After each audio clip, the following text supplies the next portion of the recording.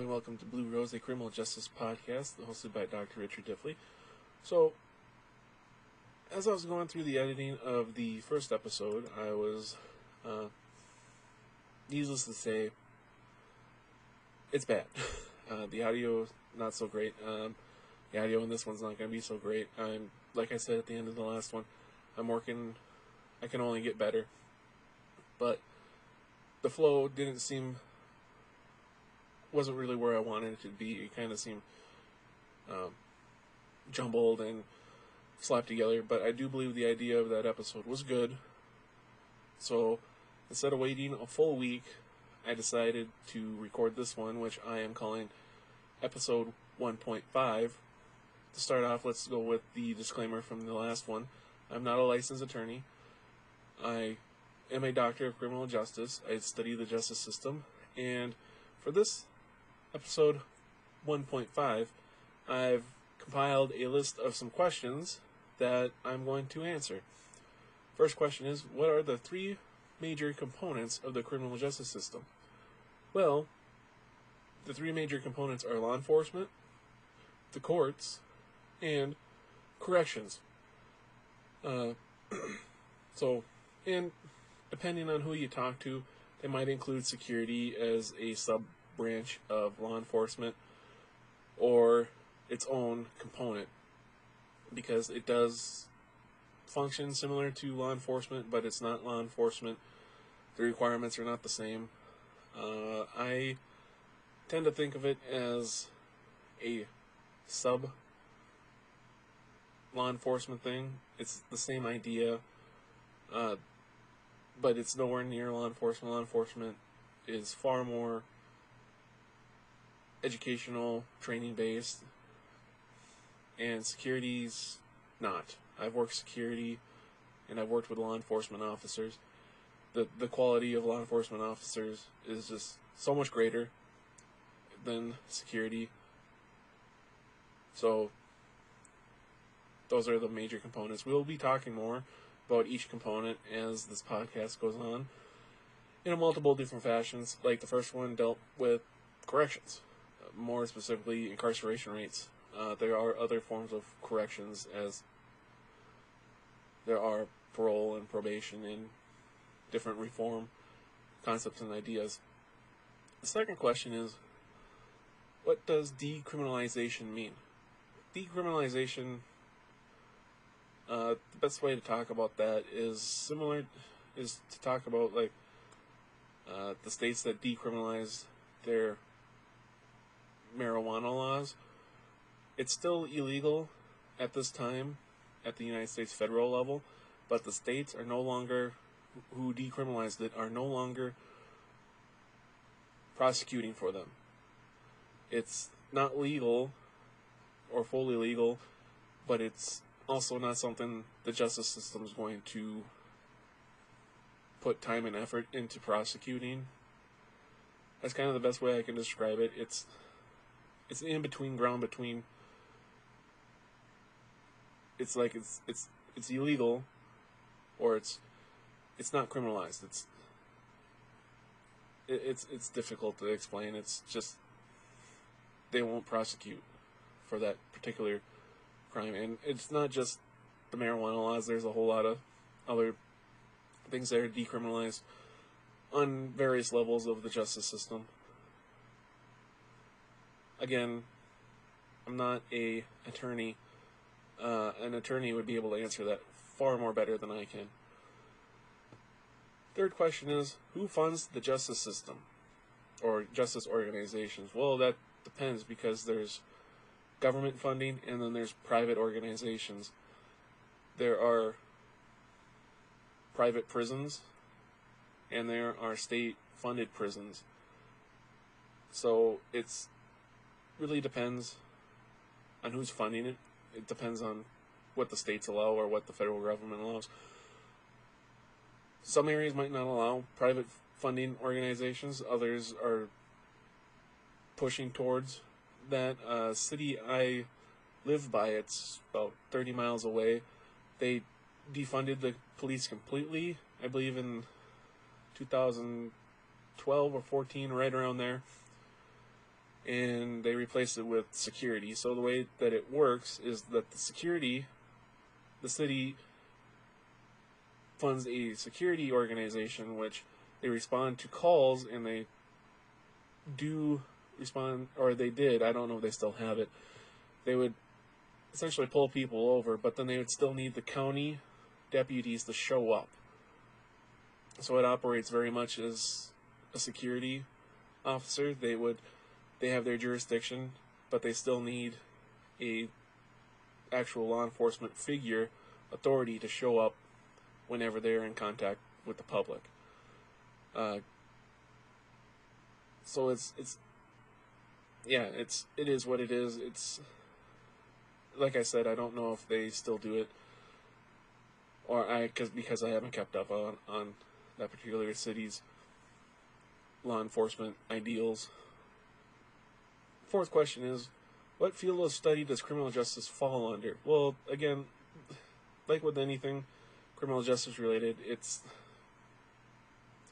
not a straight answer, because criminal justice studies the justice system, which can fall under public policy administration or government studies, but it also can fall under behavioral studies, sociology, areas like that. So it's a complex field because it takes in so much from so many different fields. If you're looking to go for a degree in it, the two I really know are, or would recommend, would be either public policy and administration or social and behavioral studies, which I went to a school that placed criminal justice under that. I also have a master's degree from the School of Psychology from the university I went to in criminal justice, so even psychology can get into that. And like I said, it really depends on where the primary focus of the study is. Public policy administration would focus more on that, the public policies administration. Behavioral is more, like my dissertation was on biases, so that placed me in the behavioral aspect. So it really depends on what you're studying, on which area it's going to fall under, but the overall umbrella of what field it is of criminal justice, I would say it's more sociology, and then all these other branches kind of break off from that. But that's just my opinion. Now, you could talk to 5 different people who study criminal justice or criminology, and you'll get 5 different answers or similar answers, but they vary in different areas. So yeah, it really depends on who you talk to. Question 5 is, are criminology and criminal justice the same? Again, this depends on who you talk to. I would consider them very closely related, but I've heard criminologists say that they're vastly different. The main areas and differences is that criminal justice studies the criminal justice system, like we mentioned before in question 1, law enforcement, courts, corrections. Criminology is the study of crime, so they focus on crime, but I like to talk about, I like saying, well, if there wasn't a justice system, a system in place to regulate and penalize criminal offenses, well then there's no crime. So it's like, it really comes down to like a chicken and the egg, which came first. Even if you look through the history of criminal justice and criminology, it's very intertwined. It's hard to distinguish the separation of the two fields because they were, and in my opinion are, still very closely linked. But I would not call myself a criminologist just because I don't feel that my education is in criminal justice, so I introduce myself as, I am Dr. Richard Diffley. I studied criminal justice. I'm Dr. Richard Diffley, criminologist. I even correct people that call me a criminologist because I study the whole system, not just individual crime. But I do study criminals in in passing, if that makes sense. And so anyway, let's move on to the next question. Question number 6 is, why was the criminal justice system created? Well, in my book, that's the $1,000,000 question, because I'm very fascinated by the history of criminal justice. If you look through history, you'd be hard pressed to find a culture or civilization that didn't have some kind of penalized for breaking social norms. The first written document is the Code of Hammurabi. Sorry if I pronounced that wrong. But it was in response to people coming into the ancient city and breaking a law and going, I didn't know. So they literally wrote down, if you do this, you can expect this. And the Code of Hammurabi is where we get the eye for an eye, a tooth for a tooth, an arm for an arm, an arm for a leg, or a leg for a leg.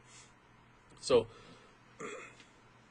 it was really, in my opinion, the criminal justice system was created in response to individuals breaking social norms,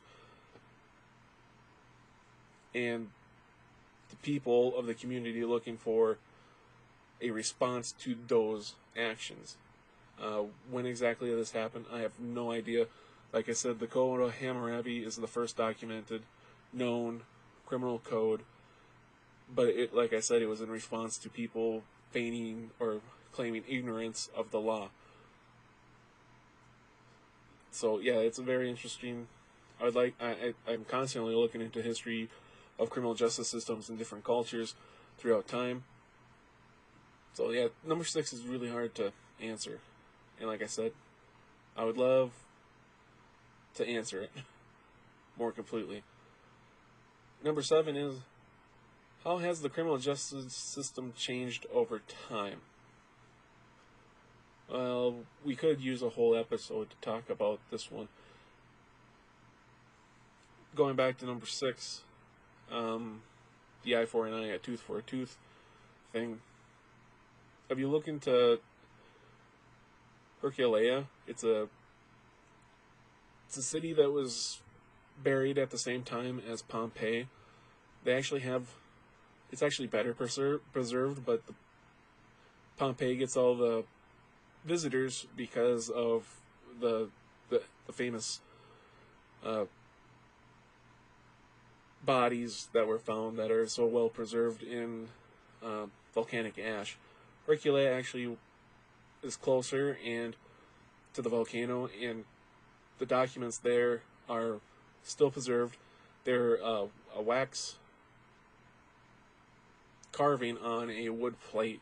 So obviously the wax is gone, but the carving through the wax is still on the wood, and scientists were able to read it. And one of them was, if you steal, you pay a fine, or you get flogged or whipped. Well, in my understanding is, if you were a Roman citizen, you could not be a Roman citizen if you were flogged for a crime. So it was kind of a big deal, a pretty good deterrent. Criminal justice is the general idea is deterrence. You do this action, you can expect this action in return. So it was, the way it changed over time was not as barbaric as people like to make it out to be. There's always kind of been a fining system, but it's changed over time, especially from England. Jeremy Bentham established the prison system we have today, because before that there was no real place to put criminals for long term. They were either exiled or hung, but then there's the prison systems that came into play where people could be sent, worked, but they were nasty places. Robert Peel started the modern policing service. So it's really changed as the evolution changed, like new concepts come in. Like I said, we could talk about this for hours. Yeah, it's gone from extremes to subtleties, I believe. In punishments, there was also a reform aspect, like community service, probation programs, substance abuse counseling, versus just straight up punishment, physical, monetary, or psychological. And because the very first prisons were completely solitary. You didn't talk to anybody. You didn't talk unless spoken to by a guard or officer. Or they called them guards back then. So it really did change a lot over time. Like I said, we can get into this a lot more later, in a later episode. Question 8 is, what is plea bargaining in the criminal justice system? Well, like I said, I'm not an attorney. But the general concept of plea bargaining is somebody's accused of a crime, they plead not guilty, or they plan on pleading not guilty. The defense attorney, prosecuting attorney get together, they come up with a bargain. If the defendant accepts, they plead guilty and accept the plea bargain, which in a lot of cases is a lesser sentence. Maybe probation versus jail or prison time, or jail and prison time instead of a death penalty. It's really, it's a way to keep the justice system moving. Otherwise, it would, if there was not plea bargaining, it would almost be a standstill. Like nobody, from time of the actual charge to the court date would be years instead of the generous 18 months that it is now. That's a little sarcasm right there. Number 9 is criminology a science? Well, yes, criminology is a science. So is criminal justice. They follow the scientific method. Like I said in the other question, I consider, they branch off from the sociology branch or public policy and administration branch. So yeah, they're both sciences. Question 10 is, who is Jack the Ripper? Well, I have a theory on that, but it's just a theory. There is absolutely no way at this time to prove whether or not a single person was Jack the Ripper. The crime scenes were poorly managed. Law enforcement was still, in my opinion, considered in its infancy, and there was not the forensics knowledge or capability back then to even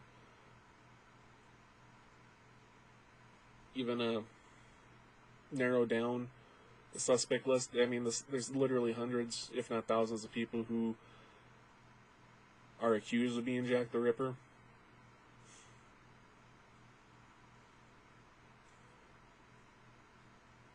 But yeah, it's at this point, I believe it's all speculation. We probably could narrow it down to a small list of prime suspects,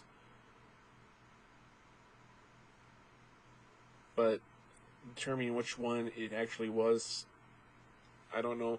Some people like to say it was H.H. Holmes.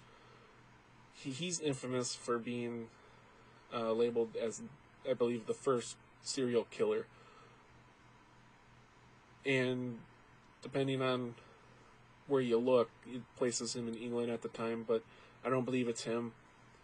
Like I said, I do have a theory, and I plan on making a full episode on just what my theory is in the future. I don't know if it's going to be next week, the week after that, maybe a few months, because I'm still researching it, verifying a few things.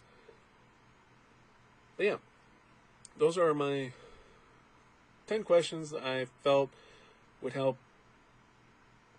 establish what this podcast is about, because I do not believe my first episode fully captured what I plan on talking about in the future. So that is why I call this episode 1.5. I hope you were able to get something out of this, clear some things up. I know I confused on some because I did not go into great detail.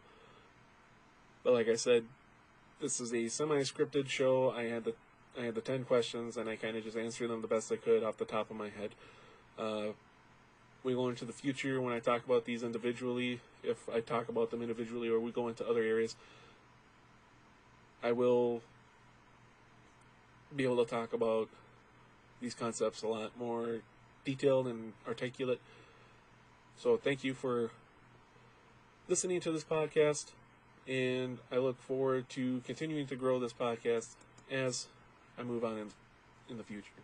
Have a good day. Thank you.